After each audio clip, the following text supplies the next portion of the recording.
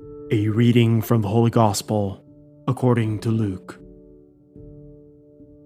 Jesus said to the crowds, "To what shall I compare the people of this generation? What are they like? They are like children who sit in a marketplace and call to one another. We played the flute for you, but you did not dance. We sang a dirge, but you did not weep. For John the Baptist came neither eating food nor drinking wine, and you said, 'He is possessed by a demon.'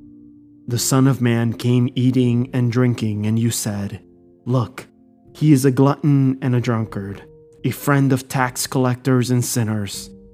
But wisdom is vindicated by all her children."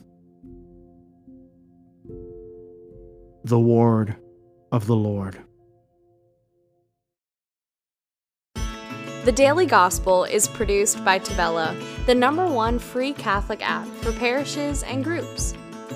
To listen to this episode and more devotional Catholic content without ads, make sure you download the Tabella Catholic app on the Google Play Store or the Apple App Store completely free.